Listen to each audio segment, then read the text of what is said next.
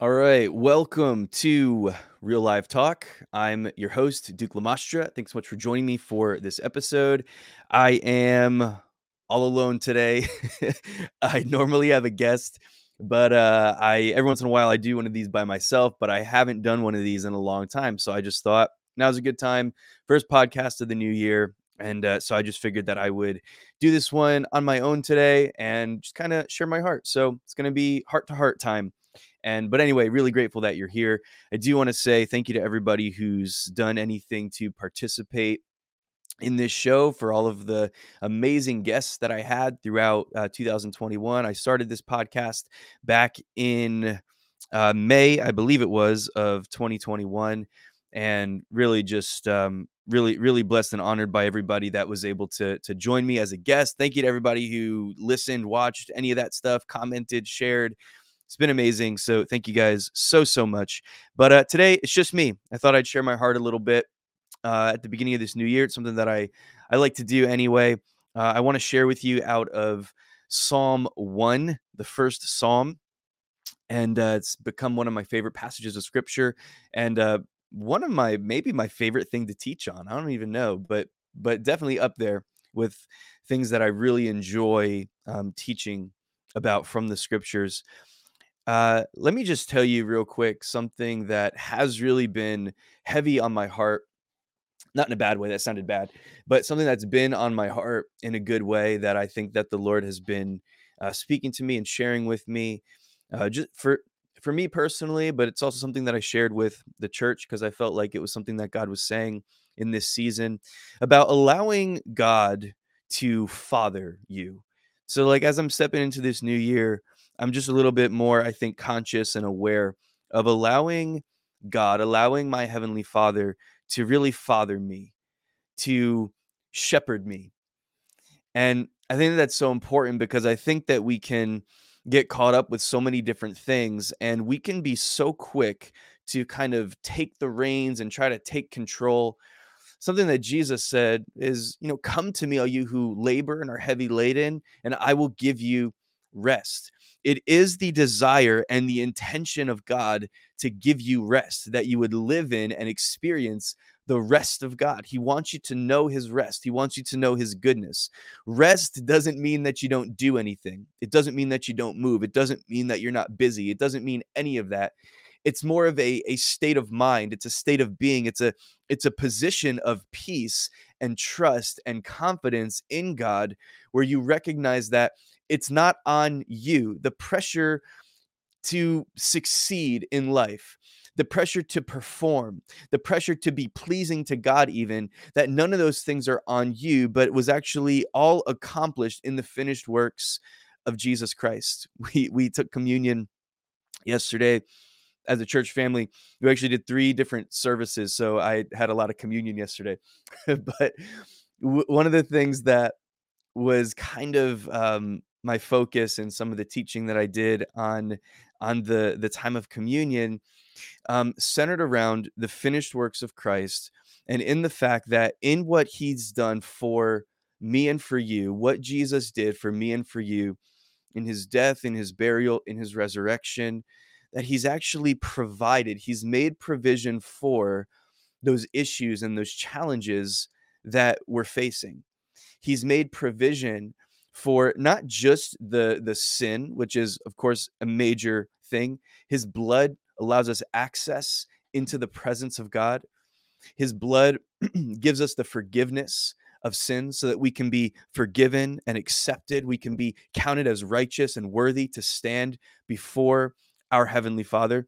So it's amazing everything that he's accomplished for us. But I believe that in what he did for us on the cross, he's also just satisfied and he's taken care of. He's already bought and paid for those dreams that he's given you, those promises that he's given you. In other words, everything that's ever going to be needed in your life, in your present, in your future, it's already been accomplished through what Jesus did, through his finished works. The works are finished through his finished works on the cross. And you and I have entered into a place of rest. I encourage you to check out the last few verses of Hebrews chapter 3, reading into Hebrews chapter 4, if you're interested in understanding a little bit more about what the rest of God is all about. Because we enter into, it actually says that the people of God, the children of Israel in the Old Testament, they were unable to enter into the rest of God because of their unbelief. So what that tells me is that it is our belief that allows us access into the rest of God. And we can be saved, we can be good Christians on our way to heaven, but still not experiencing the rest of God. And I think that it comes from an issue of unbelief. In other words, we don't believe God. We believe that he is God, sure, but we might not believe in everything that he's said. And we might not believe that he's really as good as he is. We might not believe that he's really as good as his word says that they are. We might not believe that he's really got great things in store for us, that he's got a marvelous future planned. We might not believe these things about God, right? Like, it's one thing for me to sing a worship song and to declare, God, you're good, God, you're faithful. But it's another thing when I'm going through something difficult in my life, I'm going through some kind of trial or pain point or walking through a tragedy, my back's up against the wall, I'm under tremendous amounts of pressure or whatever it might be. It's another thing for me to be in those kinds of situations and for what wells up from the inside of me, from the deepest depth of who I am, to be that God is still good, that God is still faithful. And that's what a belief system is. The heart of man is the seat of our belief system. And so I can think thoughts about God being good. And again, I can have conversations about God being good, and I can listen to a good sermon about God being good. And I'm just using God's goodness as an example because I think it's one of the most basic, elemental, fundamental truths of who God is that really needs to be in place because it governs our lives. If I don't believe that God is good, I'm not going to take a whole lot of risks in my life. This is just me talking, okay? If I don't believe that God is good, then when God shows me something, when he speaks to me, when he shows me a plan or a strategy for growth, or he gives me a business idea or something like that, that seems risky for me in my own strength, if I don't really truly believe in my heart that God is good, that he is who he says he is, that he is faithful, then I'm probably not going to go after that plan that he's given me. Why? Because I don't trust him. And because I don't trust him, because I'm not sure if he's really, really good or not. In other words, I know that he's good, but is he really good to me? Is the thing that I think it comes down to. There's this psalm, and I forgot to, I want to say it's like one, it's one of the psalms. Anyway, David says, you are good and do good. So God is good, but he also does good. He treats you with his goodness. He wants you to know and to understand his goodness. And so we've got to become acquainted with the goodness of our Heavenly Father. We've got to become acquainted with our Heavenly Father to the point that we know who we are and the position that we have in his heart, because that positions us to really have the confidence in him to go after the things that he's shown us. It gives us the confidence to go out of our way, to get outside of our comfort zone and to serve the people around us.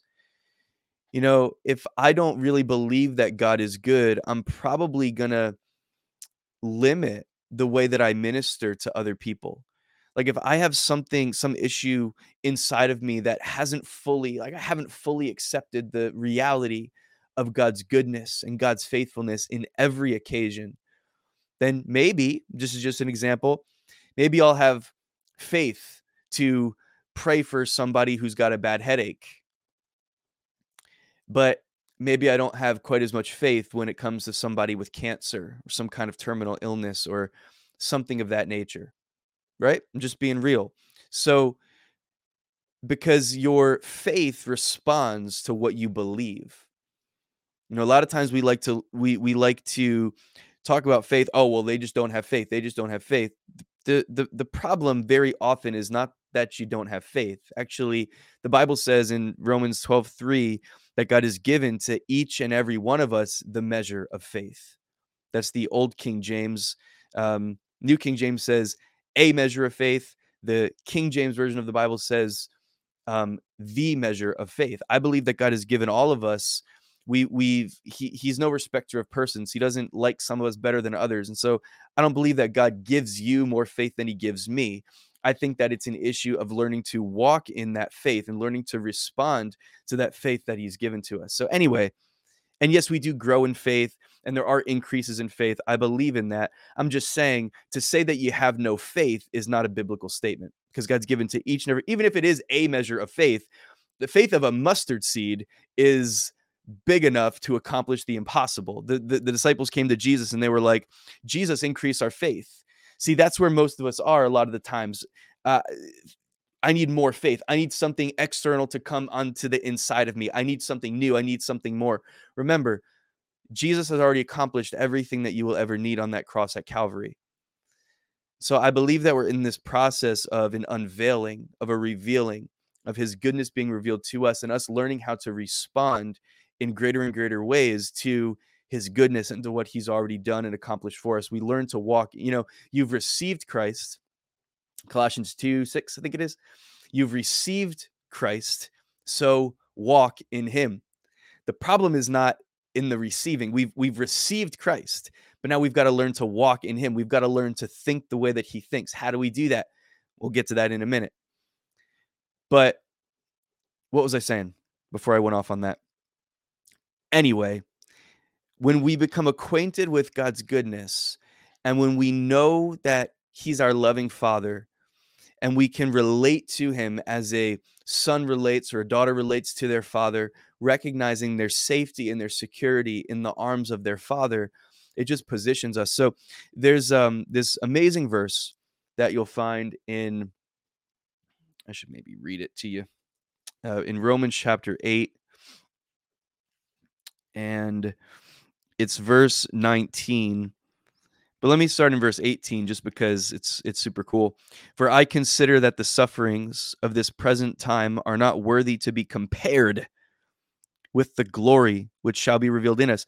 The suffering that you're going through, the sufferings of this present time are not even worthy to be compared with the glory that will be revealed in you. What God is doing, what God is working, later on, just a few verses from now, we'll read. I mean, I'm not going to read it, but a few verses later is this verse in verse 28 that says that all things work together for the good of them that love God and that are called according to His purpose. God is so good. God is not the author of confusion or pain or sickness or disease or tragedy or any of that. God doesn't cause those things in your life, but He is so good at repurposing the bad stuff along with the good stuff, because it says all things work together. So God is able to take the worst circumstances of your life and to work them together to produce something that is good and something that is eternal and something that is so much better than anything that you could imagine, that it's not even worthy. The glory that God is working in you and revealing through your life is not even worthy to be compared with those sufferings that you're going through. That's not the point, though. Verse 19 is what I wanted to get to. For the earnest expectation of the creation eagerly waits for the revealing of the sons of God. Now, I love this verse and I teach on it all the time, but I'm thinking about it a little bit differently today. I want to focus in on the fact that it says the sons of God. And when it says sons, it includes daughters as well, okay? Um, the creation itself, this world around you is earnestly, desperately waiting for, anticipating the revealing of the sons and daughters of the Most High God. Now, why doesn't that verse say that this world is looking for the revealing of the great prophets or the great apostles or the great whatevers of God? It could say anything there, but it says the sons of God. That the world around you is desperately waiting for your revealing, for the revealing of God's people, but not just that they would be aware that they're God's people, but that they would be aware that they are God's sons and God's daughters. Because there is something amazing that happens when you recognize who you are as a child of God, when you recognize who you are in Christ, that you have been accepted, that you've been adopted as a child of the Most High God, that He's your Father, your loving Father, your perfect Father, and that you belong to Him, that you are safe and secure as His son or as His daughter. There is something that changes, something that shifts, and you become positioned to be an impact to this world in really profound ways. And that's why I believe that the creation itself is eagerly waiting, anticipating, longing for, waiting for the revealing, the unveiling of the sons of God. That word revealing, it means, that's what it means. It's an unveiling. It's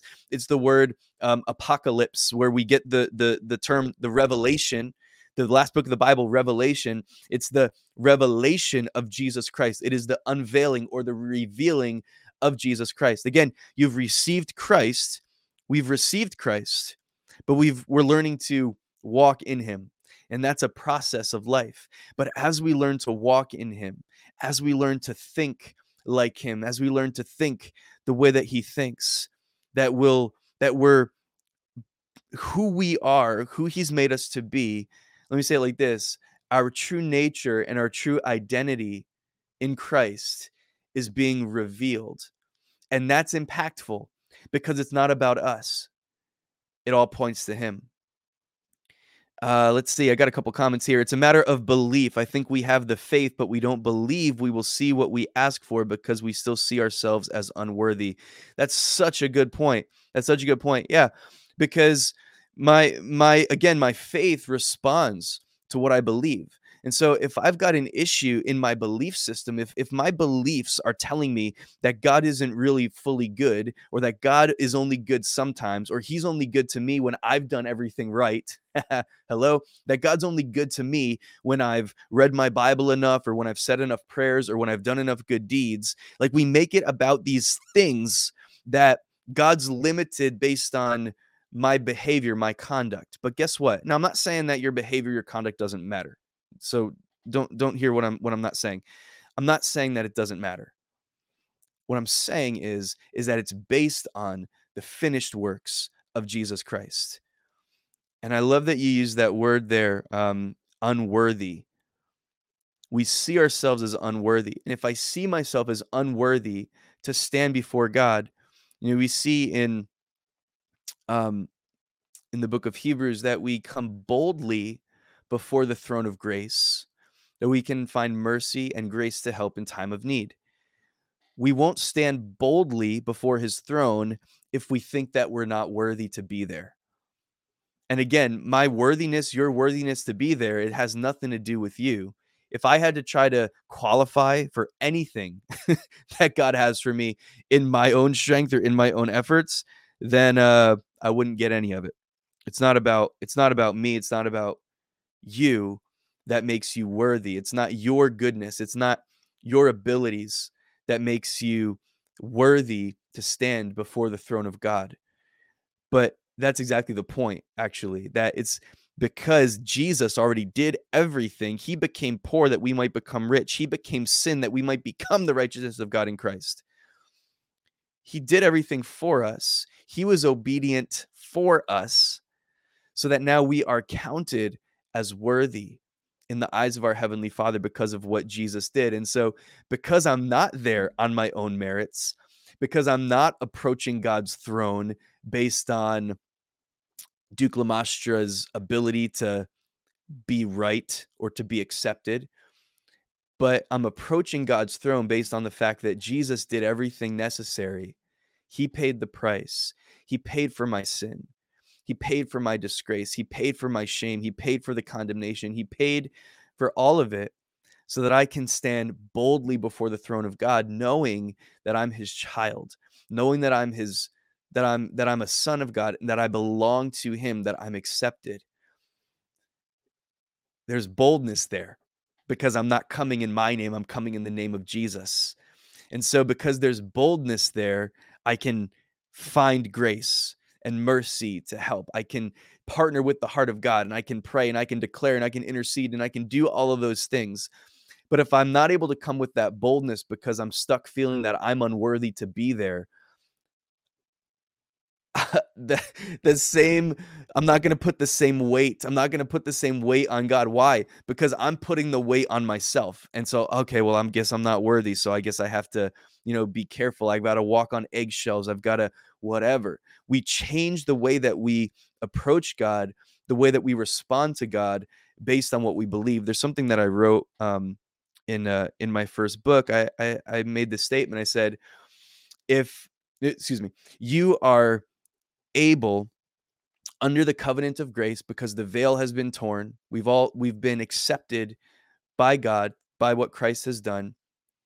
If you confess with the mouth the Lord Jesus, believe in your heart that God raised him from the dead, you will be saved. When you give your life to Jesus, when you accept his free gift of life and righteousness and salvation, he gives you the right. He gives you the right. When you believe on his name, John 1:12 tells us he gives you the right to become a child of God. You have the right. That word right is the word authority. It's like the jurisdiction. You've been given jurisdictional access to the family of God. You belong there, and nothing and no one can take that away from you. And so we approach him based on the finished works of Jesus Christ. So anyway, I make this statement. You can come as close to God as you want, but you will only ever draw as near as your heart allows you to. So God is not holding you at a distance. He's not holding you back. He's not rejecting you. He's not saying that you haven't been good enough to draw near to him. Again, none of us have been good enough to draw near to God. But that's not what gets us there. That's not what gives us permission to enter. It's actually the blood of Jesus that gives us permission to access the holiest place of all, the very presence, the very face of God. It's based on what Jesus Christ has done for us. So, all this to say, I don't know, I went off on a tangent there, but like all this to say that God wants you to allow him to father you. He wants you to allow him to really father you, to really shepherd you, to shelter you, to show you who you are in him, to show you who he is. He wants to do all that. And so I just wanted to encourage you, and I didn't even get into the real part of what I wanted to talk about today, but I just wanted to encourage you to get that weight off of yourself, to stop living under, if there's one thing that you do differently this year than maybe you did last year, I I would encourage you to let it be this, to get out from under that weight that says that it's all about you, that you've got to do all these things to try to perform or to be acceptable. There's this issue of significance, and it's really an identity issue that I think that to a certain extent we probably all struggle with, that there's this thing on the inside of us that I believe is put there by God, this longing, this desire to this desire for greatness, this desire for significance, this desire to achieve great things. I believe that that's a God-given thing. But when it's not properly submitted to the lordship of Jesus, in other words, when I make it about me and my strength, then I'm trying to prove myself. And I end up comparing myself to others. And I end up feeling like a disappointment and like I'm letting people down. I end up feeling like I'm letting God down. I love what one of my friends says. He says, don't worry about letting God down because you were never holding him up in the first place. And I love that because it's true. We put all this weight and pressure on ourselves, and believe me, God can handle it. Jesus ceased from his labors. He finished his work on the cross and he ceased from his labors. He is in a perpetual state of rest, and he invites us into his finished works where we get to enter into the rest of God. And that happens as we believe that he really is as good as this book says that he is. We really believe, when we begin to believe and accept as fact that he really is that good and that faithful, then we can rest in him, knowing that the weight and the pressure is not on us. Again, it's not an invitation into laziness. It's not an invitation into not working hard. It's not an invitation into any of that, but it is an invitation into putting your trust and your hope and your confidence in him to accomplish his purposes in your life and through your life. So go with me to Psalm 1, the first psalm that we find in the Bible. I have just a massive love for this particular psalm. And the reason is, at least one of the reasons, I I grew up in a Christian school. I grew up in a Christian home. Thank you, Jesus. I grew up in a Christian school. I went to Christian school all my life until I was a sophomore in high school, and then I went to public school. And I found out that public school wasn't all that much different from Christian school as far as, of course, it's different as far as the teachers. We had some Bible teaching here and there. We had chapel once a week in the Christian school. We had some things like that. We would have prayer time in the morning. Some of the teachers would pray um, with us. So there were things like that I'm grateful for. As far as the students and as far as the, morality of just life in general, it wasn't honestly all that much different. But one of the things that I am really grateful for my upbringing, and I went to a Christian school because my mom taught in Christian school, in different school systems, and so we would always go to the school where she taught at. And so, anyway, that was the reason behind that. But I was so grateful. One of the things that I'm really grateful for is that they taught us when I was as young as kindergarten, they had us memorize scripture. And some of those scripture verses and even whole passages that I memorized during that time have stuck with me. They've stayed with me, and I haven't forgotten them until this day. And I remember the very first scripture passage that I had to memorize as a kindergartner in Christian school, New Life Christian School in Flemington, New Jersey. I don't know if that's still there or not, but shout out if it is, was Psalm 1, verses 1 through 6. So it was the entire psalm. And we had to stand up and recite it in front of the school. So I actually had to know it. And it literally stuck with me all these years. And I'm so grateful for that kind of stuff. The biblical principles that were instilled in us in those from the upbringing that I had. So I'm so grateful for that. But this was the first passage of scripture that I ever really memorized, and I knew all the words since I was 5 years old. I knew all the words. But have you ever gotten too close to something where it becomes so familiar that you don't really learn from it, or you don't really get to experience it? So that's what happened to me with this passage of scripture. It was so familiar to me. I could recite it, I could quote it. I believe I learned it in the New International Version of the Bible. But like I knew that like I could recite it, right?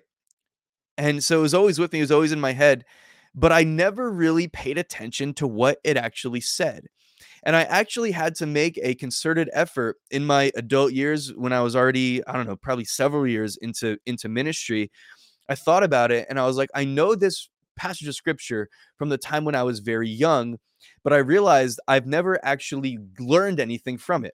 Isn't that weird? Like I knew it, I could recite it, but I didn't ever actually feel like I learned from what it was actually saying and what it was about.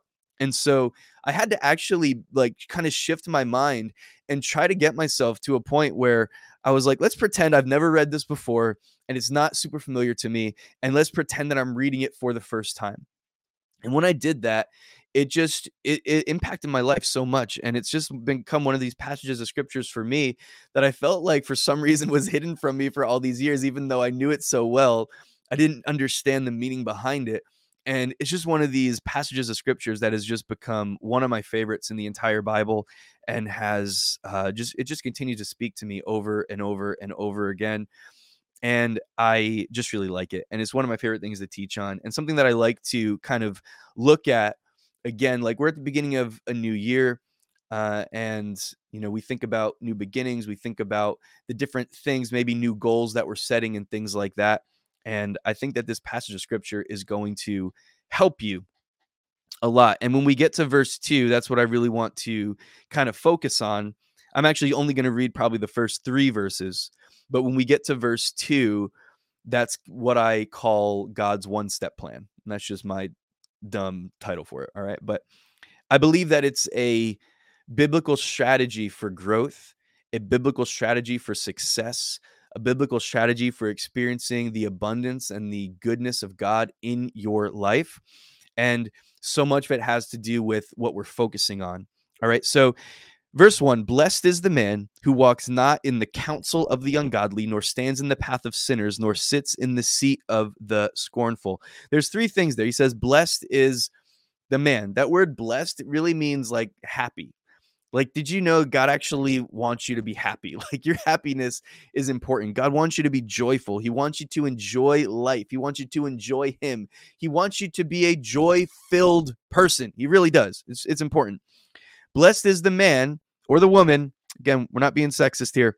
Blessed is the person who walks not in the. So, three things. Number one, who walks not. So, blessed, happy, the one who walks not in the counsel of the ungodly. Another word for counsel is advice.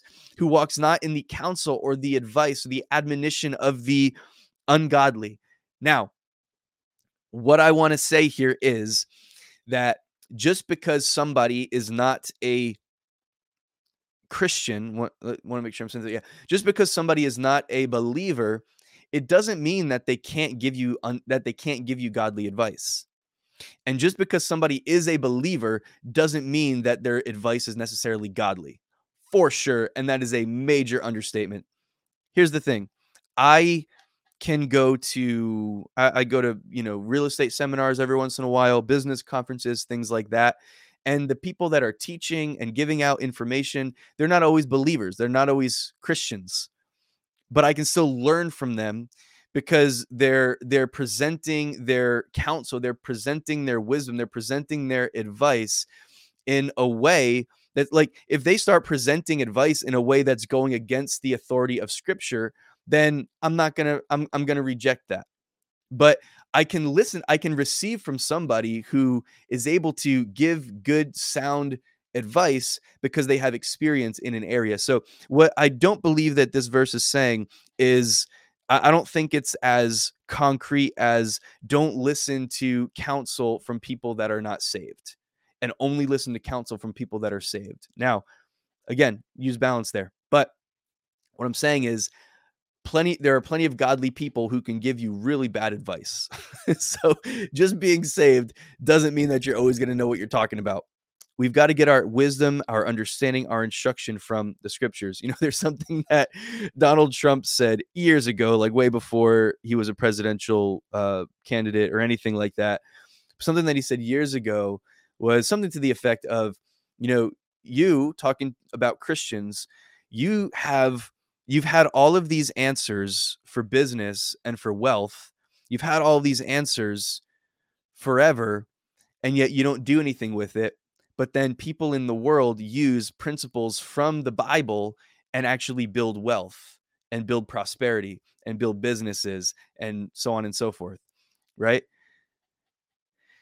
So the point is that biblical wisdom works.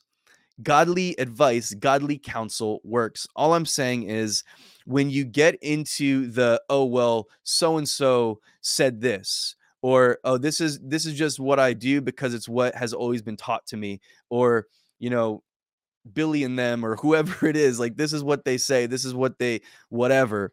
It's not necessarily godly. What you want to do is make sure that you are following godly wisdom, godly counsel, godly understanding, godly instruction that is consistent with the authority of scripture. Here's the thing. Not everything in the Bible is all like spiritual and up in the clouds. Like, you'll find wisdom and insight and understanding into business, into building relationships, into building churches. You'll find the wisdom and insight from the word of God to do and to accomplish everything that God has promised you and that he showed you and that you have on your heart to do. So, blessed is the man who walks not in the counsel of the ungodly. Pay attention to that word walk, because we're going to see three words here. It's walks in the counsel of the ungodly, stands in the path of sinners, sits in the seat of the scornful. So there's basically three different positions there. One is walking, one is standing, and one is sitting. So walking kind of deals with direction. So don't base the direction of your life on ungodly counsel.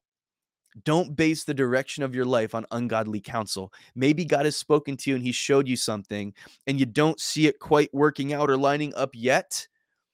So what happens? Oh, well, let me try to figure this out on my own. let me get some other advice from over here. And again, you can get advice from someone who's saved or not saved. That advice doesn't, just because the person's saved doesn't mean it's going to be godly advice necessarily. And so you want to make sure that wherever you're getting your wisdom, your counsel, your advice from, and I believe in having counselors, I believe in surrounding yourself with people that are like-minded, that are going to push you toward your destiny, push you toward the vision that you have on the inside of you.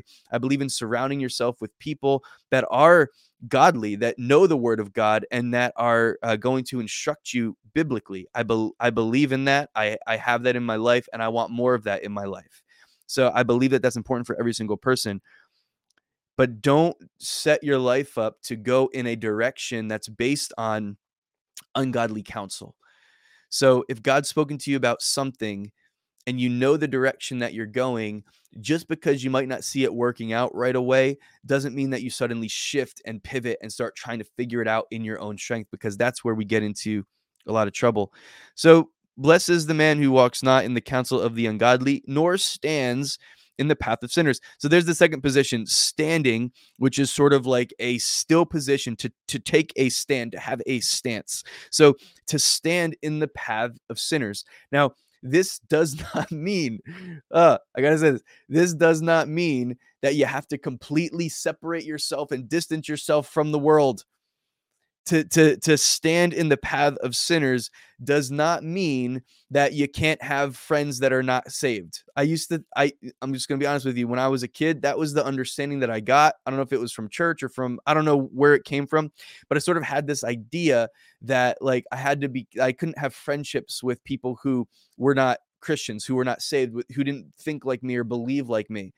I thought that. And you know what? There's an issue of protecting your mindset and stuff like that. You want to be careful about the environment of people that you're surrounding yourself with, especially if you're coming out of something where maybe you've had a sin habit or sin struggle. And so there are times where you've got to sort of change your environment and change your friendships sometimes. And I'm not denying that that's not necessary sometimes, but this is not saying that you can't have friends that are not saved, friends that are not Christians. Now, you don't, of course, want to be surrounding yourself with people that are tearing you down. You don't want to be surrounding yourself with people that are not going to help you get to where you want to go. But you can be friendly and you can have friends with people. The point is, Jesus became a friend of sinners. Jesus became a friend to people who were considered to be ungodly, who were considered to be unlovable, who were considered to be unworthy, who were considered to be unacceptable. He built relationships with people, but here's the thing. Of course, he never allowed their ungodliness to infiltrate his heart. He never allowed their ungodliness to influence him or to lead him in a negative direction or in a wrong direction. He was always able to influence those that he encountered and that he built relationship with. And so that's the thing there, is do not stand in the path of sinners, the path being the way of life.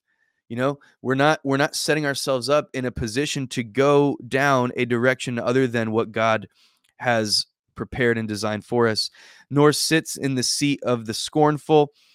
Scornful, people who scorn, people who mock. Some translations of the Bible use the word mockers there. And what's the other one that they use sometimes? Some of the different versions of the Bible. Scornful, mockers. I forget what the third one is. But anyway, people who are scornful, people who mock, people who speak negatively and spew their garbage and their bitterness out, and they're condemning people and talking down to people and looking down on people. They're doing all these things. This has probably happened to you depending on what kind of job you have. I've worked in restaurants and things like that in the past, and there would always be these little groups that would form, and there'd be all this negativity, talking bad about the management, talking bad about the customers, talking bad about all these things. And what happens is one person or a couple of people can really begin to change the atmosphere of a place just by speaking negatively and by spewing their bitterness and their discontentment around the room. And before you know it, that sort of like gets in your mind, and now you were having a good day, but now all of a sudden, like, oh yeah, people start to piss you off a little bit more because you've engaged in this conversation where there was mocking, there was scornful speech going on. This might be an oversimplification, but I just like to look at this part of this verse like, stop hanging around negative talking people. It says, sitting in the seat of the scornful. So, sitting is the third position, kind of talking about remaining, resting, abiding, where you stay stationary. It doesn't mean you've got to like run out of the room every time somebody starts speaking negatively, but it does probably mean that you shouldn't hang out for too long there unless you're able to shift the momentum of that conversation. Now, if you can shift the momentum of the conversation and bring it into something more positive or whatever, then that's awesome. But so often, you know what? Good example of this is in Numbers chapter 13. Is it Numbers chapter 13? I'll verify that for you. But in Numbers chapter 13, I don't know why. Yeah, that's what it is. Okay. When just making sure. Numbers chapter 13, when the 12 spies were sent by Moses to spy out the land of Canaan and to come back with a report of whether or not it was worth it to go up into the land and what the land looked like and if it was fortified and all this stuff, 10 out of the 12 spies, so we're talking about 12 individuals, but we're talking about a nation of probably maybe a couple million, few million people. We've got 12 people sent out. It was one representative from each of the 12 tribes, 12 families, we can call it like that, of Israel, sent into this land. They go into the land and they spy it out and they come back. 10 out of those 12 individuals came back with a negative report. They all said the same thing as far as what they saw in terms of the goodness of the land. Oh man, you should have seen these grapes. They were so big, these clusters of grapes, this fruit, like everything. The land flows with milk and honey. It's amazing. It's everything that they told us it was going to be. Oh, but the land is full of these armies, these enemy nations. The cities are fortified. The walls are high. There's giants in the land. They make this statement. We were as grasshoppers in their sight. No, excuse me. We were as grasshoppers in our sight, and so we were in their sight. In other words, they saw themselves as small and insignificant in the eyes of their enemy. Like it was just this really negative behavior, this really negative understanding that they came back and they started to spew that out across the camp. And we see Joshua and Caleb, they were the only two of the 12 that were of a different persuasion. And so they started to try to silence the people, to shut everybody up before everything got out of hand.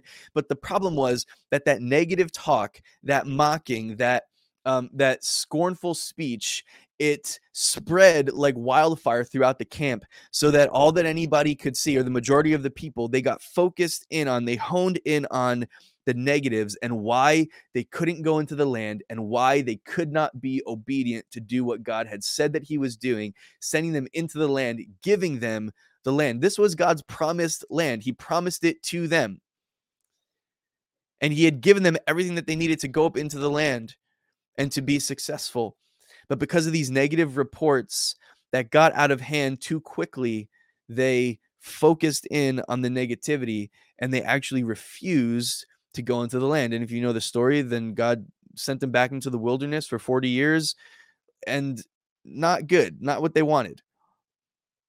The point is, negative talk, even if you are coming at it from a different perspective, sometimes it can be hard to shift that conversation. Sometimes it can be hard for one or two people to shift the momentum of a negative conversation because it just tends to spread so quickly. And so all it is just you just want to be careful, because when you hang around too much, I'm not saying stop going to your family get-togethers and stop hanging out with people at work. I'm not saying any of that. I'm just saying when you surround yourself too much with negative talk, that can really begin to affect your psyche. And before you know it, I really believe that one of the greatest deterrents to really going after and pursuing the things that God has spoken to you and promised you is when you allow negative talking people in your life to affect you in a negative way. And to be honest, there are people around you that all they want to do is talk negatively to you and tear you down. tell you why you can't do something, why it's not going to work, why they tried it and it didn't work, so it's not going to work for you, or why so and so tried it, or why you're not good enough or whatever. And they're going to try to use their experiences and things that they've heard to try to get you to stop moving forward. And the truth is that for some people, there's just this thing in their mind that they are not advancing in their life. And so they don't want you to advance either, because so often misery just loves company. And so there are people that just want you to stay where you are because it makes them feel better about where they are. You are very, very rarely going to get criticized for advancement in your life by somebody who's doing more than you are. You're not going to get criticized in your life by people who are doing what you're doing or that have the same level of vision. You're always going to get criticized by people that have less vision or that are discontent or bitter about where they are in life. Now, again, let's not deny godly counsel. Let's not deny godly wisdom and instruction, because sometimes, we do need people to bounce ideas off of and stuff like that. But at the end of the day, if God has spoken to you and you know what God has said to you, go after it, pursue it. Again, we need counsel, we need wisdom from other people in our lives, but just be careful about the source of where that information is coming from, because again, there are those that just want to be negative to try to keep you stuck where you are. Verse 2, this is what I really want to get to. It took me a while to get here, but this is what I want to get to.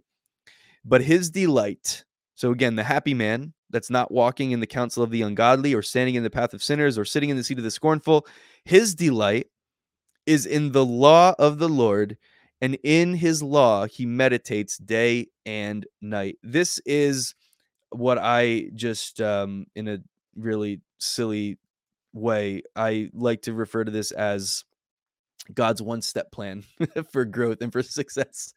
So his delight is in the law of the Lord. Now, when you see the word law in the Old Testament, what you can look at that as God's instruction. What David had access to when he wrote this psalm. Is this a psalm of David? I'm assuming it is. I don't even know for sure. But when the psalmist wrote this psalm, what he had access to was the law. He had access to basically the first 5 books of the Bible: Genesis, Exodus, Leviticus, Numbers, Deuteronomy. He had access to the law. That's what he had access to. And that was the word of God. That was the scriptures that the psalmist had access to at the time of writing this. And so he's delighting in it. When you delight in and when you meditate on the law of God, the instruction of God, the word of God, day and night. I don't know about you, but I'm really happy that now, like, we have the law, but we also have the prophets and the history books, and we have the whole New Testament. I love the whole Bible, but definitely Leviticus isn't my favorite book of the Bible, right? So, but for the psalmist, he had access to basically the law. So he says, in your law, God, on your instruction, on your word, on the scripture, I delight in it and I meditate in it day and night. That right there, the process of meditating on the word of God, of keeping his word in front of you, keeping his promises in front of you, keeping the law of God, the instruction of God in front of you day and night, that is the key to your growth in this new year. That's the key to your growth. That's the key to your success. It really is. It's meditating on the word of God. Now, let me break that down, because that does not just mean that you have to actually have the book, the Bible, in front of your face day and night, all day long. It doesn't mean that. You've got stuff to do. You've got a job, you've got a family, you've got whatever it is that you have to do in life. I get that you can't just be constantly reading scripture all day long, all throughout the day and all throughout the night. That's not what it's saying. The point is that you meditate on it, you ponder over it, you think about it. You have that internal dialogue, that internal conversation where you're speaking it back to yourself. You're speaking it out loud. Maybe you're talking to others about it. Maybe you're having this engagement with God where you're talking to him. God, what does this mean? God, show me what this means. Maybe you're writing it down. Maybe you're memorizing scripture verses, and it's also, I'm going to be a little bit elastic. Okay. I'm going to expand this just a little bit. When we meditate on God's word, I believe that goes,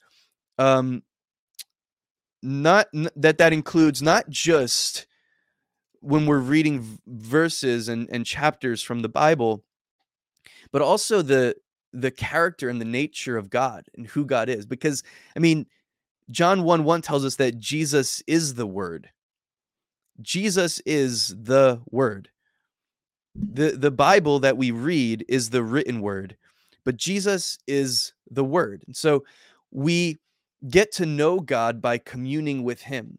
And the more that we get to know Him, the more we can think the way that He thinks and we can follow after Him. Again, like what I was talking about a little while ago, as you've received Christ, so walk in Him. How do you learn to walk in Him? You learn to walk in Him by learning more about Him, understanding who He is. We understand who He is. We get to know Him by understanding His Word and reading His Word. All I'm saying is this doesn't have to be this very like boxed up approach of meditating on scripture. That means I'm going to read a verse and then I'm going to think about it. I'm going to think about that verse. Like you can take just a concept. I spent a long time at the beginning here talking about the goodness of God. Meditate on the goodness of God a little bit throughout the day. You know what I mean? And yeah, scripture verses are going to help you with that. They're going to enhance that time of meditation where they're going to give you something to work with, something to build with, truth to stand on. And so find a scripture verse or two that talks about God's goodness, or that talks about God's faithfulness, or that talks about maybe one of the names of God, or the fact that He's your shepherd, or that whatever it might be, right? But when we meditate on the Word of God, we meditate on who God is, on His nature, on His character, on His promises, when we keep what He has said to us in front of us, then that becomes the place of our focus. Because if you are not focusing on the Word of God, you will be focusing on something else. And very often we can focus on things that are negative. Very often, I think our minds are sort of bent that way to sort of go in a negative aspect. And so I know this better than anybody. I can spend, let me not even say spend, I can waste tons of time just thinking about negative things, thinking about my circumstances, thinking about whether it's a financial challenge or if it's just looking ahead to the future and there's uncertainty. And it's like that, what if this happens? Or what if that happens? What if God doesn't come through for me? What if this doesn't? Like those different things, right? That we can focus in on. When those become the topic of that inner conversation that we all have this inner conversation within ourselves. When that becomes the topic of that inner conversation, we focus in on those things, and then that becomes the subject of our meditation. And one of the things, I just think the most common and probably most effective tools that the enemy uses against you is worry. He wants to get you in worry. He wants to get you in confusion. He wants to get you in anxiety. Why? Because this is just something that I say. I believe that worry is the devil's counterfeit of biblical meditation. Because again, when I'm meditating on scripture, what am I doing? I'm keeping it in front of me. I'm thinking about it. I'm pondering over it. I'm having an internal dialogue. I'm having an internal conversation. I'm just kind of mulling over that thing. I'm chewing on it, so to speak. Right? So that process of thinking through something allows it to move from my head into my heart. And once something moves into your heart, that means that it has become part of you. That means that it has become part of that belief system that we were talking about earlier. And again, that is so key, because out of that system of beliefs that you have, that's what your faith responds to. That's how you begin to take action in life based on what's going on in your heart, on the inside of you. Right. And so we have these internal dialogue and discussion. When I'm filling my mind with God's word, with truth, and I'm meditating on God's word day and night, that means not necessarily that I've got the book in front of me all day long, but maybe I read a little bit in the morning, or I read a little bit before I went to bed at night, or whatever. And I'm just sort of thinking, whether it's one word or one phrase or one verse or one passage or one promise or one truth or whatever it is, I'm basically carrying that on the inside of me throughout my day. And I'm allowing the Holy Spirit to remind me of those things. The Holy Spirit's so good at his job. And one of the things that he does, it tells us in the same passage we were in earlier, Romans chapter 8, verses 13, 14, 15, 16. Actually, I think it's more like 14, 15, and 16. He bears witness. First of all, it calls him the verse 15 calls the Holy Spirit the spirit of adoption. And then the next verse says that he bears witness with our spirit that we are children of God. So just imagine this. The Holy Spirit works on the inside of you to remind you, to bring to your remembrance, to make you aware and conscious of the reality that you are God's son or daughter, that you belong to him, that he is your perfect father, that you've been adopted into the family of God, and that you belong to him. That's who the Holy Spirit is. That's one of the things that he does, and he's so good at his job. But so often we ignore what he's saying, if we're honest, and we focus on what the world is saying. We ignore what God is trying to tell us, and we focus on all of these other things and all of these other issues and challenges and things that we face in life. And we can allow ourselves to get into this state of worry or the state of anxiety or confusion, and we can get into this place where we just sort of go down that downward spiral. We go down that rabbit hole that leads us into a place of just confusion or despair or frustration or whatever it is. But so often it comes from this place of worry, because I believe that worry, so often it takes precedence in our mind. And if we're not careful, we can allow the stuff that we're worried about to just push God's word right out of the picture, so that worry takes center stage. And now we're focused on things that are outside of our control. And here's the thing about worry that I think just makes it so deceptive and so really effective in the way that it tends to consume our mind if we don't recognize it and we don't get rid of it. It's if you've got something that you're dealing with in life or something that you're going through, maybe it's something that hasn't even happened yet, but it's something that you're frustrated or that there's confusion about. You're not sure what's going to happen. I don't know what's going to happen with my job this coming year. I don't know what's going to happen with this whole coronavirus thing. I don't know what's going to happen with this election. I don't know what's going to happen with this. And it's fine. We don't always have all the answers. But we can allow that sort of what if on the inside of us. Well, what if I lose my job? What if I get sick? What if I don't have the medical insurance to pay for it? What if this happens to my family member? What if? And we can allow those things, which are really undermining the authority that we have as God's sons and daughters, as believers, to take authority over those negative thoughts and stuff like that. But we allow those things to kind of run through our mind. What it does, what worry actually is, it's like this reaction of our minds. See if you can follow me on this. It's a reaction of our minds to circumstances that are beyond our control, whereby thinking about them over and over and over again, sort of playing those scenarios out over and over again in our minds, it's like we're in this race against this what if. So this what if question of what if this happens, or this is confusing, or I don't know what the outcome of this is going to be. There's uncertainty there, and it's running ahead, and then we're trying to outrun this thought of what if. And that's what worry becomes. It becomes this sort of battle in our minds of trying to stay in control of circumstances that are beyond our ability to control.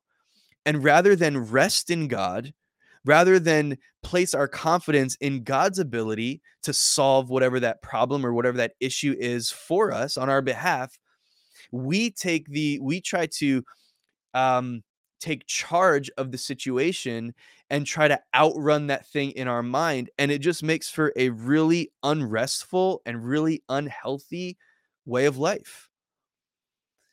And so we're trying to outrun something in our mind by thinking about it over and over and over again. And the reason why I said that it's such a deceptive thing is because if there's one thing that we love as people in, as far as a negative desire, there's one thing that we love that's hard for us to give up. It's that ability to be in control. There's something about just we don't like to be out of control. We like to be in control. We just do. And that's what worry is. It's sort of like a false sense of control. I can't control the situation, but I can control the way that I think about it and feel about it. And I can try to get ahead of it in my mind. And if I just think about it enough and go over the scenarios enough times, then I can figure something out and I can make something work. And it just becomes this weird self perpetuating spiral effect that goes on. And if we're not careful, we can lose an hour, we could lose a day, we could lose a week, can lose significant amounts of time where we're not really experiencing the goodness of God in our life, and we're really kind of missing out on life because we're somewhere else in our mind. I mean, I don't know if that's happened to anybody. That happens to me. I'll be with my family, but my mind is in a different place. And there's times when I'm just worried about something. There's times when I'm confused about something and I can't seem to get it out of my mind. I'm just being honest with you.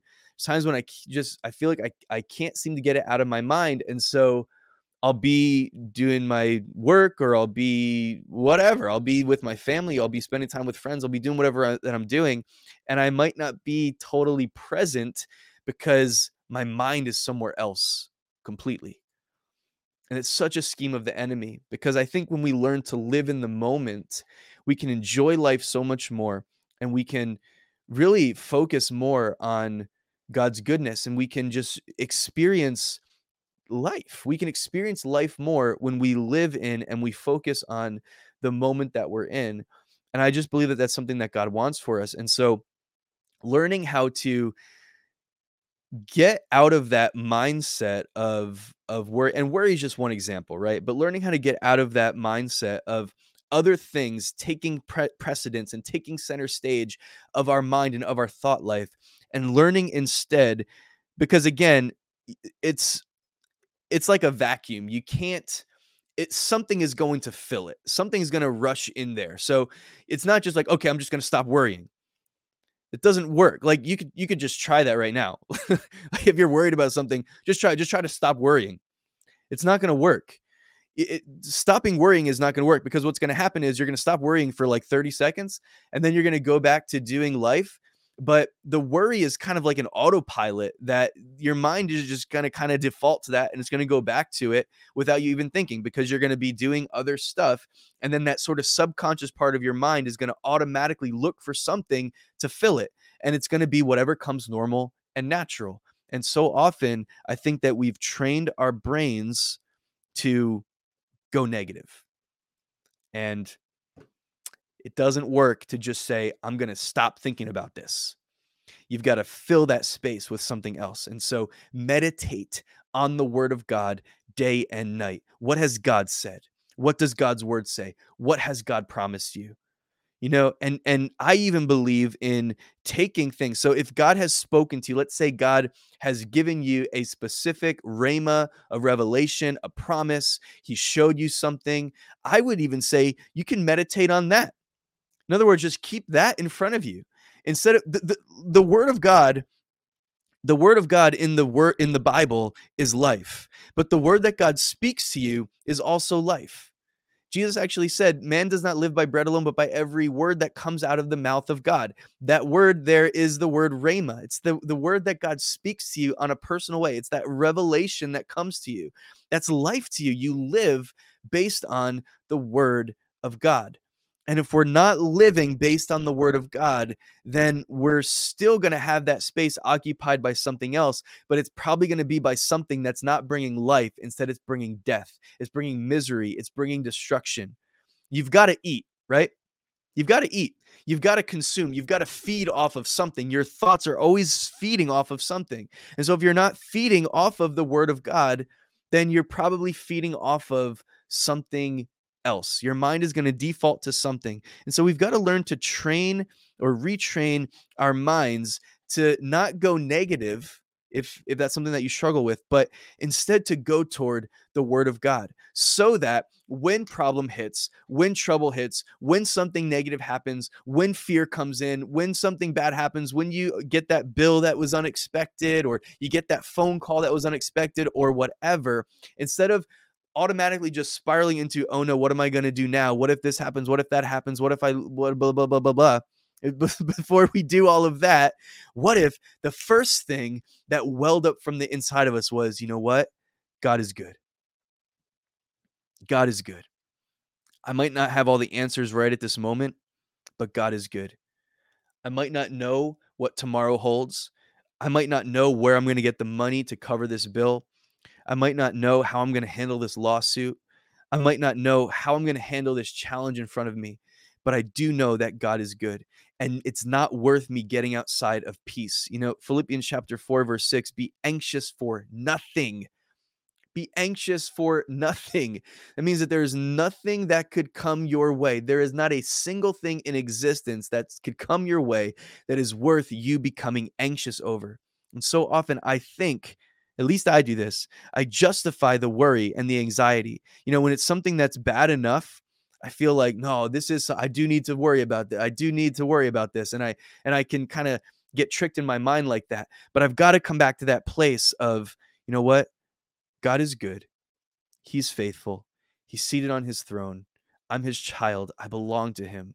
And there's nothing that's going to come my way that is outside of his goodness. That's beyond the scope of his ability to perform. He's just so much better than anything that I could be facing. So we meditate on the word of God day and night, delighting in the law of the Lord. And verse 3 is the result of what happens. And I love it so much because the Bible is just so good at talking.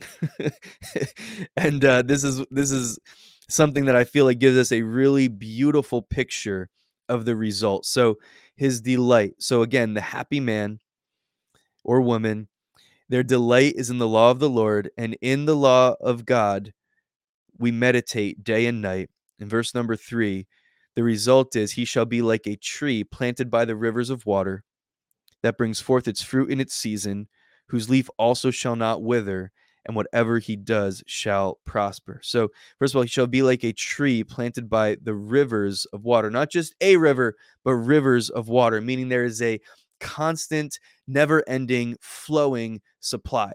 We get into trouble when there's no movement. We get into trouble when it's just us. You know, if we're not constantly receiving from our source of life, who is God, his word, right? If we're not receiving from our source, we're not going to have what we need to survive. We're just not. And so as a tree, so the imagery is as a tree. So when you meditate on the word of God day and night, what happens is you begin to grow. That's why I said this is a strategy for growth. Meditation on the word of God, keeping God's word in front of you day and night. You'll be like a tree planted by the rivers of waters. Like a tree planted by the rivers of waters. So again, meaning there's this constant flow of the sustenance and what you need. Because again, when you're meditating on the word of God, you're never going to run out. Like you're not going to run out of truth. You're not going to run out of revelation. He's always going to be speaking to you. There's always going to be more. You can read the same verse for years, and still, God can reveal new truth to you and revelation to you every single day, because it's alive, it's living, because it's him. It's coming from him. It's coming from his goodness. It's coming from his mind, his presence, his wisdom. So when we live like that, we have this constant flow. Again, it's not based on my strength. It's based on his strength. It's not based on my abilities. It's based on his abilities. So you'll be like a tree planted by the rivers of waters that brings forth its fruit in its season. I just want to encourage you. You will bring forth fruit in your season. So when you keep the word of God in front of you, this is something that happens to a lot of people. They'll start to, okay, it's a new year. It's a new year. I've got my resolutions. I've got my goals. I've got these things. I'm going to start doing this. I'm going to start reading my Bible every day, or I'm going to take communion every day, or I'm going to go to church twice a week, or these different things that we do, whatever it is. Goals are good. But we start off on a certain process. And then when we don't see the results quick enough, what do? 2 weeks in, 10 days in, 8 minutes in, a month in, whatever it is, we give up. We throw in the towel. We say, this doesn't work. And we just kind of go back to the same old, the normal way of life, and nothing changes. Why? Because we went back to the normal pattern of life. You've got to give it time. Sometimes you'll see breakthrough so quick, but other times there's a process of planting. There's a process to growth. Again, in some seasons, it'll be really, really quick. In some seasons, it'll take a little while. There'll be a process of sowing and planting. Then all of a sudden, it'll just be massive growth in a moment. The thing is, when we trust in our abilities and in our own strength to get things accomplished, or when our focus is on the circumstances of our life, we can abandon the process too quickly. But when our trust and our hope and our confidence is anchored in God, in who He is, and we keep His word and we keep His promises in front of us, now we've got something to sustain us through those times where maybe we're not seeing all of the growth. So the reason I brought this up, that the tree that brings forth its fruit in its season, you might not always see the fruit. You might not see it right away. You might not see it as quickly as you wanted to. Maybe you've been going through some things and you haven't seen the fruit of your labor to the point that you would like to see it yet. And maybe you're close to giving up. I want to tell you, don't give up. Don't give up, because even though you might not see the fruit just yet, there is growth. See, the growth process is constant, because what you can't necessarily see, you see the fruit. We all want to see the fruit. We all want to see the pretty fruit up on the tree because that's what's edible and that's what looks nice and all of that. What you can't see that's going on is the roots below the surface. They're below the surface. So you can't necessarily see them, but they're growing, they're spreading out, they're stretching out, they're becoming stronger. There's more growth that's happening on the inside that might not be visible. But here's the thing. Even if you haven't seen fruit as quickly as you wanted to, as long as you keep going forward and you keep trusting God through the process that you're in, there is growth that is taking place on the inside of you that's causing you to grow up in maturity, so that in the season of fruitfulness, you'll be able to sustain the fruit that's produced, and you'll be able to have longer and more profitable and healthy, long-lasting times of harvest and fruitfulness. And I just think that so often we miss out on what God is doing because we give up too quickly, because we're so focused on just what we see in front of us. But you've got to be able to trust God to the point, even if I don't see it quite yet, I know that God is good and I know that He's faithful, and so I'm not going to give up. Whose leaf shall not wither. Whose leaf shall not wither. There's lots of things that can cause the leaves of a tree to wither. Sometimes it could be, too much sunlight, not enough sunlight. There's not enough, if there's not enough nutrients in the foundation, in the root system of the tree, there's not enough good stuff being absorbed into the tree, then when the sun gets too hot, it can scorch the leaves quickly, because the tree doesn't have inside of itself everything that it needs to be sustained. There's this thing about like salts I've heard that can get into the soil and that suck the water out and robbing the tree of its nutrients and stuff like that. There's all kinds of things that can happen. But here's the thing. This is a promise from the word of God. You'll be like a tree planted by the rivers of water, bringing forth its fruit in season, and the leaves shall not wither.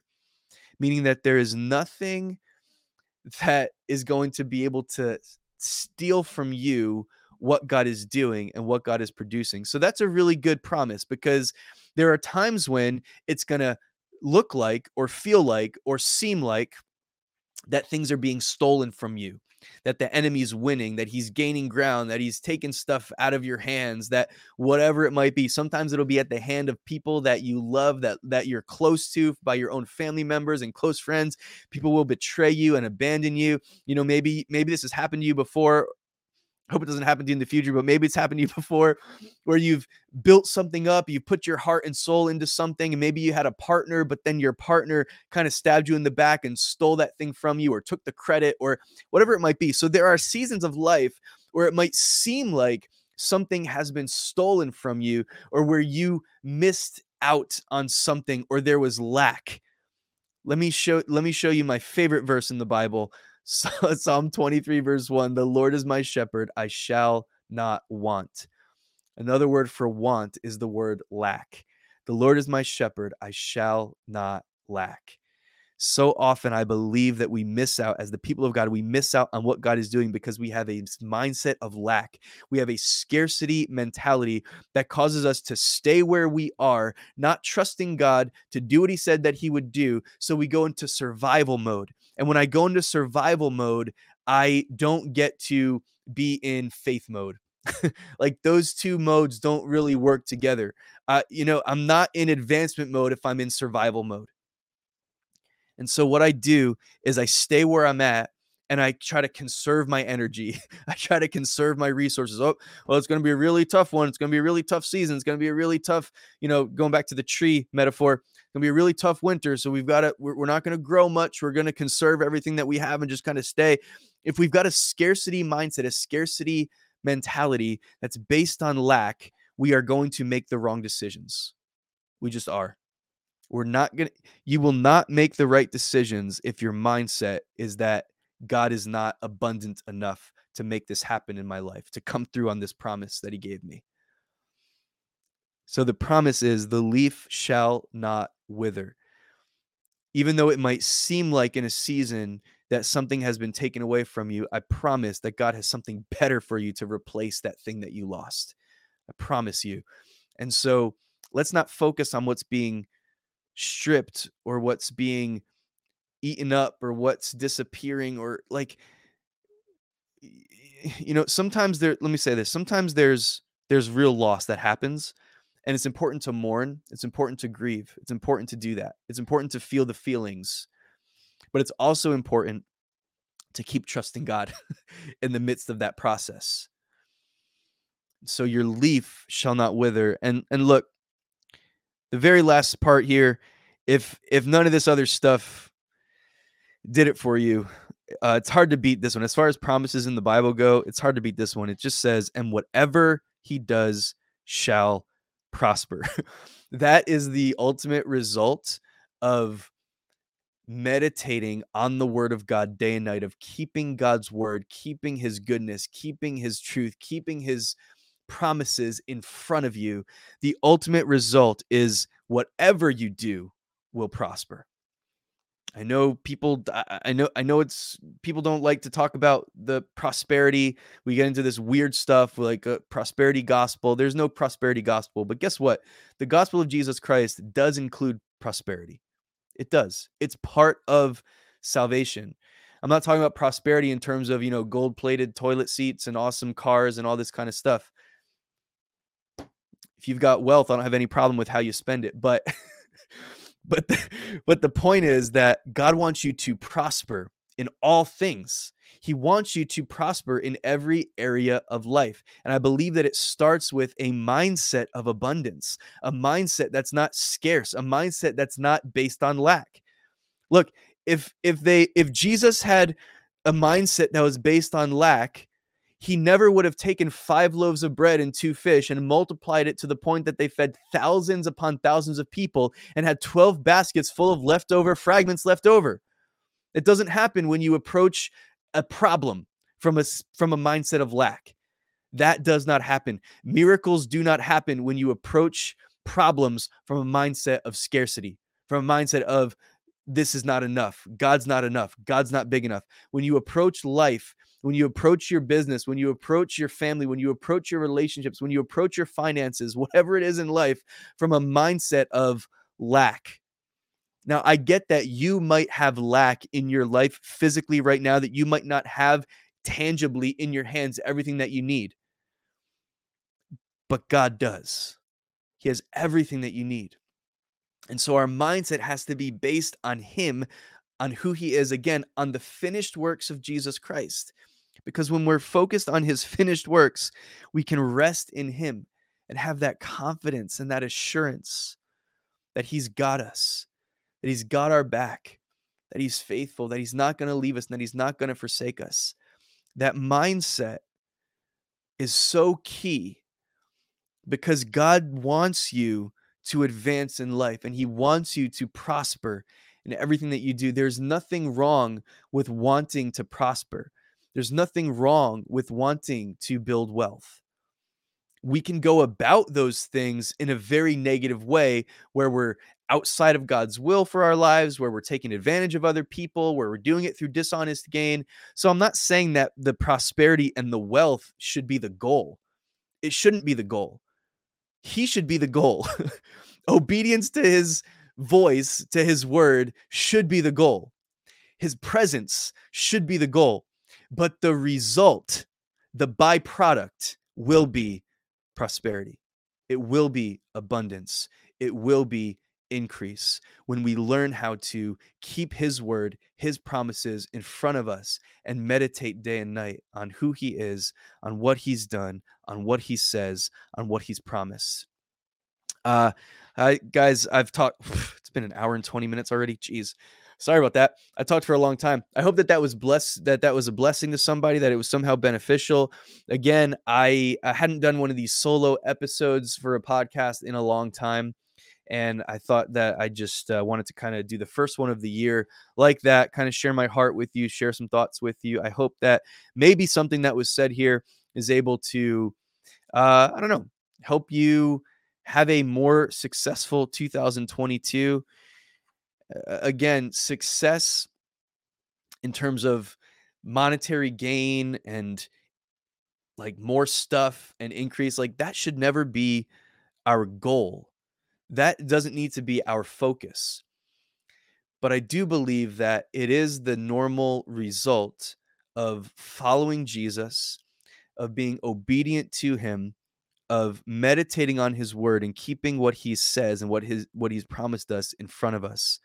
And so thank you, everybody. Thank you so much, anybody that took the time to check out this episode live or listening later. If it blessed you, encouraged you, challenged you, added any kind of value to your life, if you consider subscribing, sharing, or leaving a review. I just saw the other day, I don't know when it started. Maybe it's been like this for a while and I just didn't realize it, that Spotify does let you leave reviews right now. That it's just a star review. I don't think you can leave comments or anything like that. But so if you're on like Spotify or Apple Podcasts or something like that, and you're able to leave a review, that would really help me out a lot. It'd help this channel to continue to grow and get in front of more people.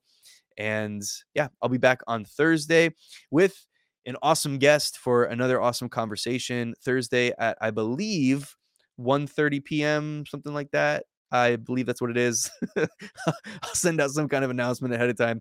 But anyway, thank you guys so much. Hope you have an awesome day. Happy New Year. And I'm just believing with you for this to just be a year for you to experience God's goodness and faithfulness in your life, in your family, in your business, all of it, in your personal growth, just like never before. So thanks again, everybody. Have a good one.